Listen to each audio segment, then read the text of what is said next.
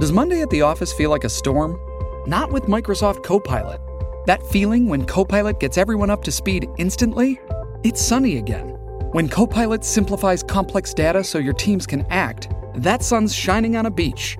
And when Copilot uncovers hidden insights, you're on that beach with your people, and you find buried treasure.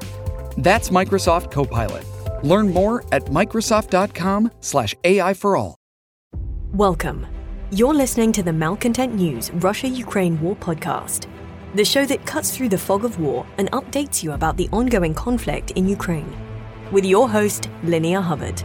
Don't forget to like, comment, and subscribe on Apple Podcasts, Spotify, and Google Podcasts. I'm Linnea Hubbard, and today is Friday, September 9th, 2022. It's been 3,116 days since Russia occupied Crimea on February 27th, 2014, and 197 days since the large-scale invasion of Ukraine began. Today's podcast looks at what happened yesterday in the Russia-Ukraine war. The Malcontent News Russia-Ukraine War update is compiled by our team from around the world. Today's report includes information from direct contacts in Ukraine and their proxies, Russian Ministry of Defense reports, the General Staff of the Armed Forces of Ukraine reports, Operational Command South of Ukraine, open source intelligence, our in-house team of analysts and geolocation experts, and pro-Ukrainian and pro-Russian mill-bloggers and social media accounts with a track record of trying to be accurate. We have one mission: to report the truth, because the truth matters.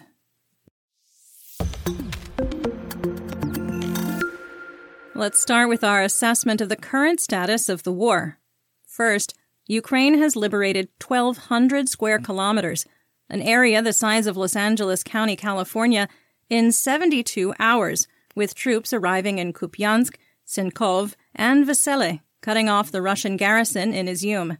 Ukraine is on the brink of the largest military victory in Europe since World War II. Second, Ukraine has seized the battlefield initiative across Ukraine. Third, Ukraine has made additional advances in Kherson, which is taking longer than Kharkiv and Izium not because it was a feint, but due to the terrain, which favors Russian tactics and equipment. Fourth, we assess that the Russian Ministry of Defense is making decisions based on bad or outdated information. The Ministry of Defense reported they are sending reinforcements to Bakhmut to continue attempting to capture the city. Fifth, multiple reports by pro-Russian accounts of imminent reinforcements on the Kharkiv-Izium axes are likely an attempt to keep up the morale of defending Russian troops.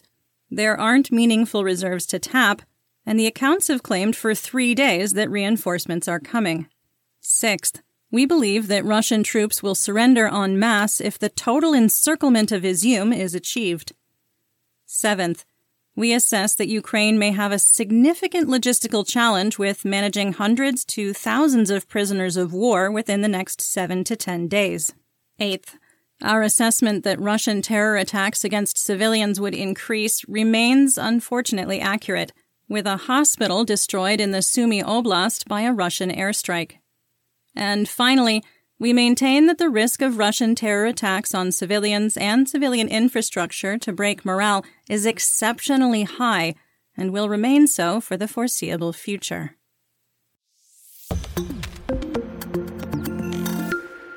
Let's get some regional updates, starting with the Kherson counteroffensive and Mykolaiv. The counteroffensive in Kherson continues with widespread artillery fire and fighting across the region. Ukrainian forces are likely in an operational pause to consolidate forces and prepare for their subsequent advances. Positional fighting continued across multiple areas in Kherson. Video showed Ukrainian troops raising their nation's flag in Blahodativka, confirming the settlement had been completely liberated. Ukraine controls a front along the Inulets River that is 16 kilometers wide and 11 kilometers deep. The General Staff of the Armed Forces of Ukraine, or GSAFU, reported that Russian forces attacked Bezymen and could not push Ukrainian forces out of the settlement. GSAFU reported that Arkhangelsk was shelled by Russian forces, while pro-Russian accounts reported, quote, positional battles, without mentioning geography. In our assessment, Arkhangelsk is under Ukrainian control. Novovoskresensk was shelled by Russian forces, implying that Ukraine continues to push south from Vyskopilia. The Russian military is accused of blocking all access to Veliko-Alexandrivka and has rounded up the civilian population to use as human shields. Based on our analysis, this town would be the next one in line to be attacked by Ukrainian forces advancing from Arkhangelsk and Novodimitrivka.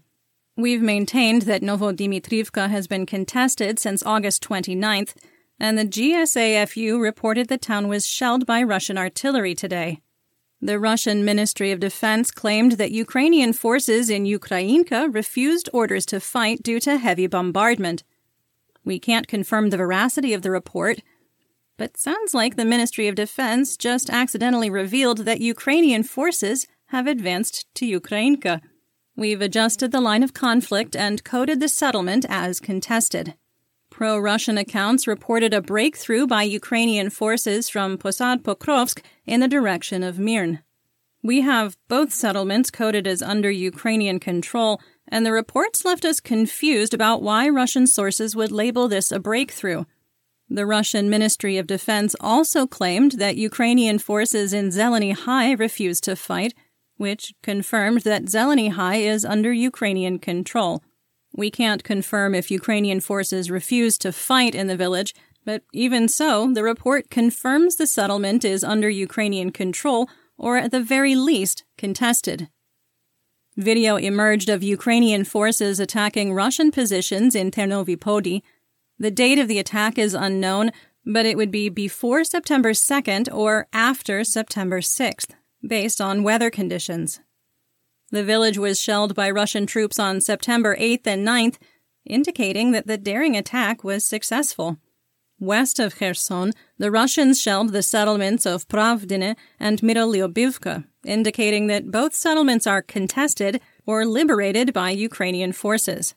Russian ammunition depots were destroyed in Snichurivka, 2 in Berislav, and 1 in Kakhovka. Operational Command South, or OCS, reported that another Russian pontoon bridge was destroyed near Novokakhovka. A video recorded aboard a Russian ferry laden with cargo trucks showed explosions just over the shoreline as troops looked on. We imagine this was not much of a morale boost. The Ukrainian Air Force executed 6 successful airstrikes on Russian targets, while the Ukrainian Armed Forces supported 265 successful fire missions. Those are artillery, rocket, and missile strikes. The number of airstrikes was reduced because of increased activity by the Ukrainian Air Force in Zaporizhzhia. Insurgents in Novo-Oleksiyevka destroyed a Russian supply train as it arrived at the station. The town is just north of Russian-occupied Crimea and is the first train stop in southern Ukraine. The very same railroad station was the scene of a devastating ammunition accident on August 8th. Based on the partisan attack, we've coded the town as under insurrection. Our assessment of the Kherson counteroffensive and Mykolaiv is unchanged from September 5th. You'll find it on Monday's episode around minute 3.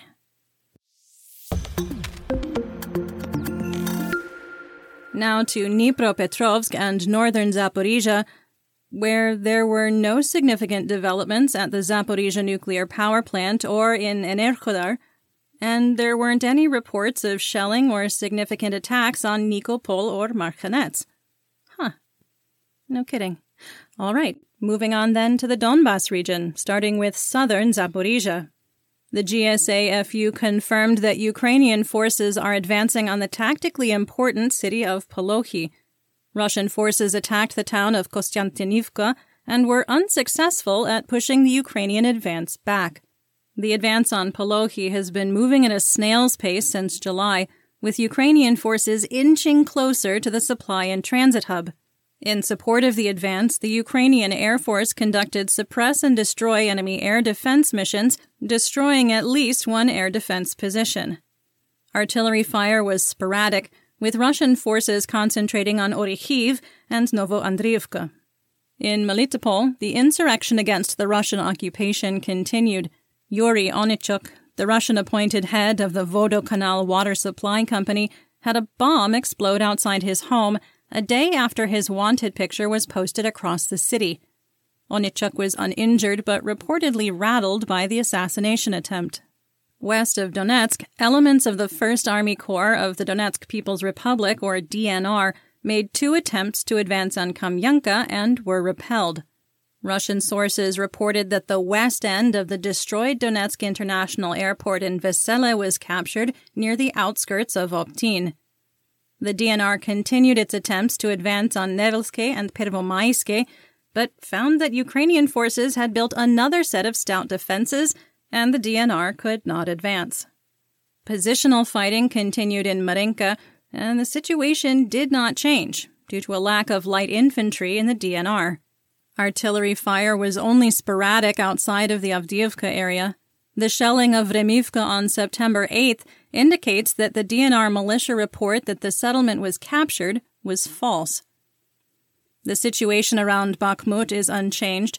Russian forces fought only positional battles on the outskirts of Soledar and Bakhmut.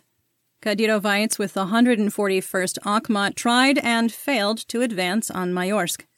Serhiy Haidai, exiled Luhansk Oblast administrative and military governor, reported that Russian forces are rotating to take over the attacks on Bakhmut and Soledar, which may explain the reduced amount of fighting today. Some quick assessment, though. Guys, the Izium axis has completely collapsed. We don't understand why Russia is moving reinforcements to take Bakhmut, because the attack really truly won't matter if the Izium axis is encircled.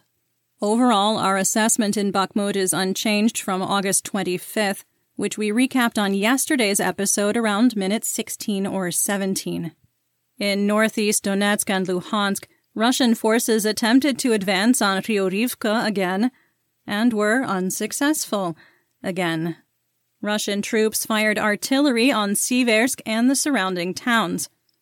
We expanded the area of contested control to the edges of Liman and around Dibrova, with Russian reports that Ukrainian forces can move freely in the woods north of the Seversky Donets River. The Russian Ministry of Defense likely withdrew its forces from Liman on September 7th and moved them to the Izium axis. Some assessment: we believe that as soon as Ukraine has 2 spare divisions, they will move to liberate Liman. The only thing preventing a liberation attempt at this time is the ongoing success in Izium and Kharkiv. Our assessment in northeast Donetsk and Luhansk remains unchanged from August 18th, which we recapped on yesterday's episode around minute 22. You're listening to the Malcontent News Russia-Ukraine War Podcast. Our team of journalists, researchers, and analysts is funded by readers, listeners, and viewers just like you. To support independent journalism, please consider becoming a patron. You can find us on patreon.com/malcontentnews. Moving on to the Kharkiv region, starting, of course, with the Izium axis. But first, a quick editor's note. As we were finishing editing today's report, a photo was shared by Russian and Ukrainian sources showing Ukrainian troops at the gateway of Kupiansk. The situation continues to change, with Ukraine launching a historic counteroffensive that military planners will study for years to come. Russia is on the brink of the worst military defeat in Europe since World War II. The counteroffensive on the Izium axis continues at lightning speed, with Ukraine liberating 1,200 square kilometers in 72 hours, in Kharkiv alone. We had assessed that private military company or PMC Wagner Group's bold declaration on Telegram was just bluster, and that was accurate. Ukrainian forces liberated Balaklia, following Sun Tzu's rules of leaving a golden bridge for your enemy to use in retreat. Russian forces headed east to Savinci, where heavy fighting on the city's western side continues as of this recording. Russian forces defending Savinci are in a technical encirclement and likely can only retreat south to Izium and wait to be attacked. In Balaklia, Ukrainian forces raised the flag over the city and successfully secured the arsenal with all its munitions, weapons, and equipment. They were met by jubilant and sobbing residents who hugged and kissed them and offered them food and gifts. Soldiers tore down Russian billboards and propaganda that was spread across the city. Ukrainian forces liberated Brigada Rivka, ambushing and destroying a retreating Russian convoy. The troops continued southeast and advanced all the way to the critical highway junction of Vesele and Kunyi. In our assessment, setting conditions to liberate Izium started in Kunyi on May 3rd. A drone-directed artillery strike was likely the first use of NATO-provided M777 artillery, destroying a Russian convoy of 34 vehicles with pinpoint precision. There are unconfirmed reports of intense fighting at Vesele and Kunyi, with pro-Russian sources calling it the battle for the, quote, highway of life. Ukrainian forces' rush to the north was successful, liberating Shevchenkov and all the towns along the T-2210 highway. Videos showed clapping and cheering residents in Yakovenkov as a Ukrainian mechanized infantry column passed through, and the Ukrainian flag was raised in Volokhiv Yar. Russian forces abandoned their positions in Kharkov, with Ukrainian forces tearing down the Soviet battle flag over the town. Proving Ukrainian forces are advancing east, a video showed another mechanized infantry unit passing through the edge of Borivske on the P7 highway, also greeted by cheering and clapping residents. In Yazinovata, insurgents climbed a communications tower and tore down the Russian flag.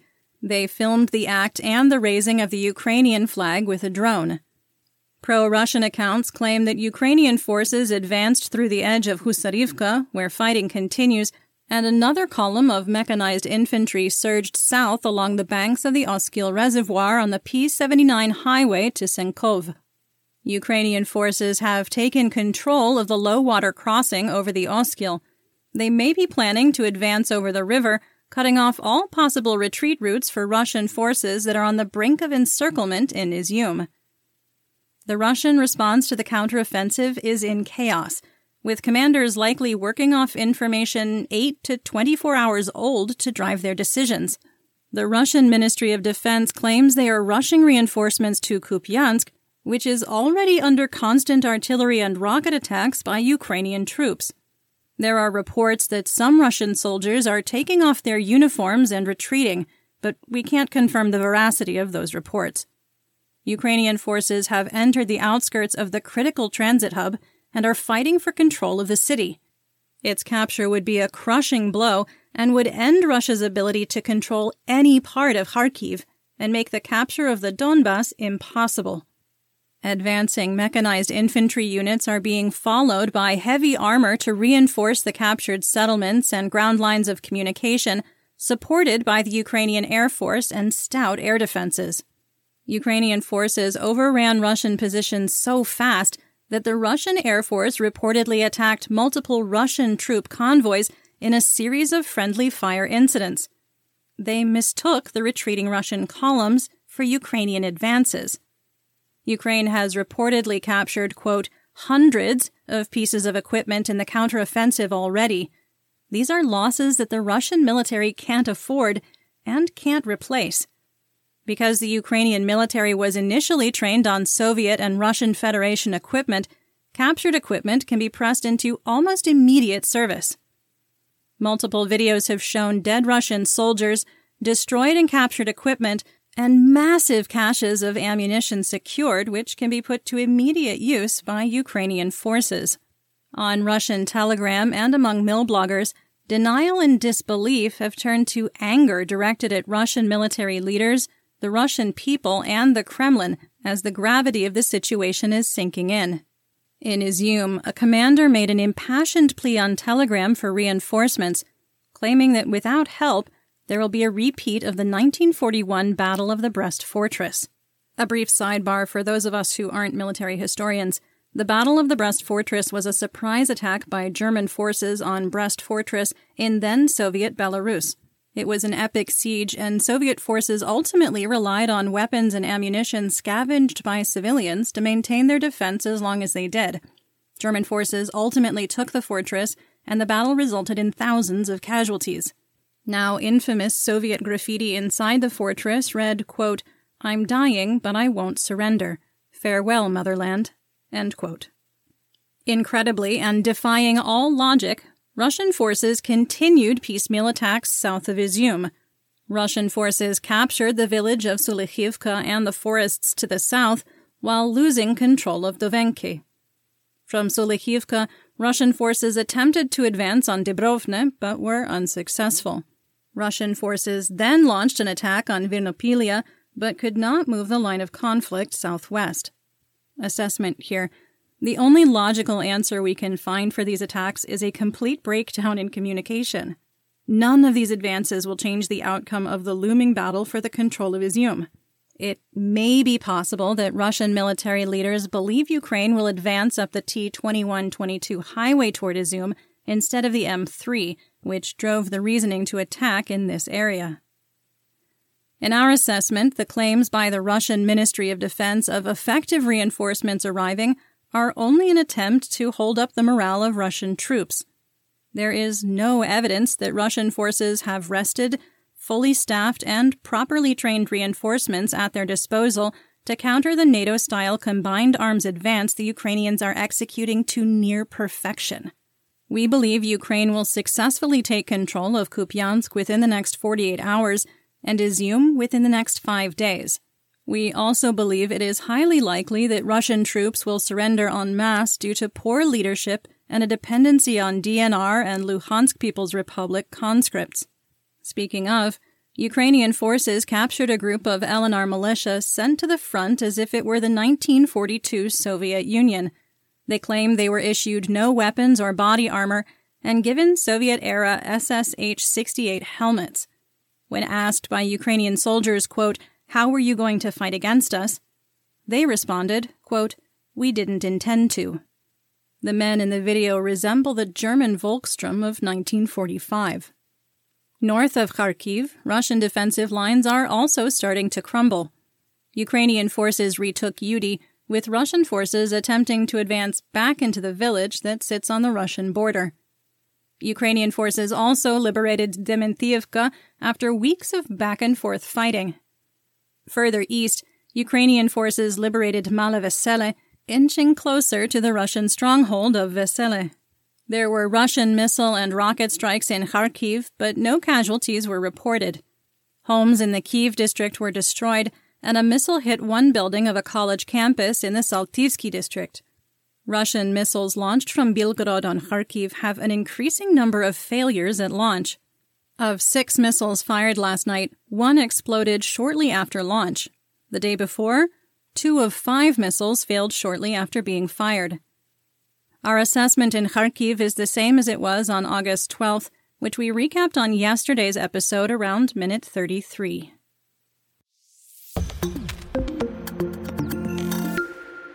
To the north, in the Chernihiv and Sumy region, Dmytro Zhivitsky, Sumy Oblast administrative and military governor, reported the Russian Air Force fired on the hospital in Velika Pisarivka. The attack was launched from Russian airspace, and there were casualties. At the time of recording, there weren't details on the number of dead and wounded or the condition of the hospital. The hospital is not close to the ongoing fighting in Kharkiv and on the Izium axis.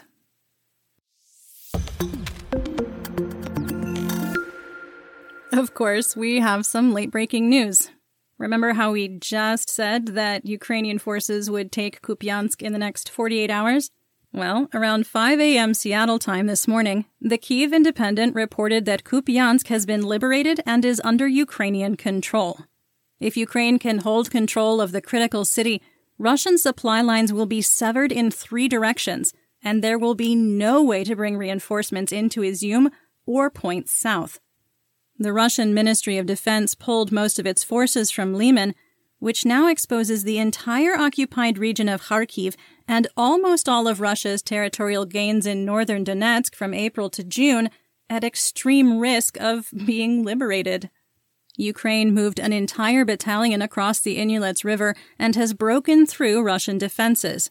Bruskinsky and Chkalov are under Ukrainian control, as well as the T-2207 highway. This means the ground line of communication between Bereslav and Davribrid has been severed. Also late-breaking, Ihor Terechov, the mayor of Kharkiv, reported on Telegram that there is a, quote, severe attack on Kharkiv from multiple launch rocket systems, end quote. There were confirmed strikes in the Shevchenkivsky district, damaging multiple buildings, including a school, a kindergarten, and a gas station. At least 10 people are reported wounded. And that's what we know. Join me again tomorrow for more updates. Until then, stay safe, everyone. You've been listening to the Malcontent News Russia-Ukraine War podcast. To help keep us independent, please consider providing financial support by becoming a patron. Want on-demand news in your hand? Download the Google News app and make Malcontent News one of your favorites to receive breaking news updates.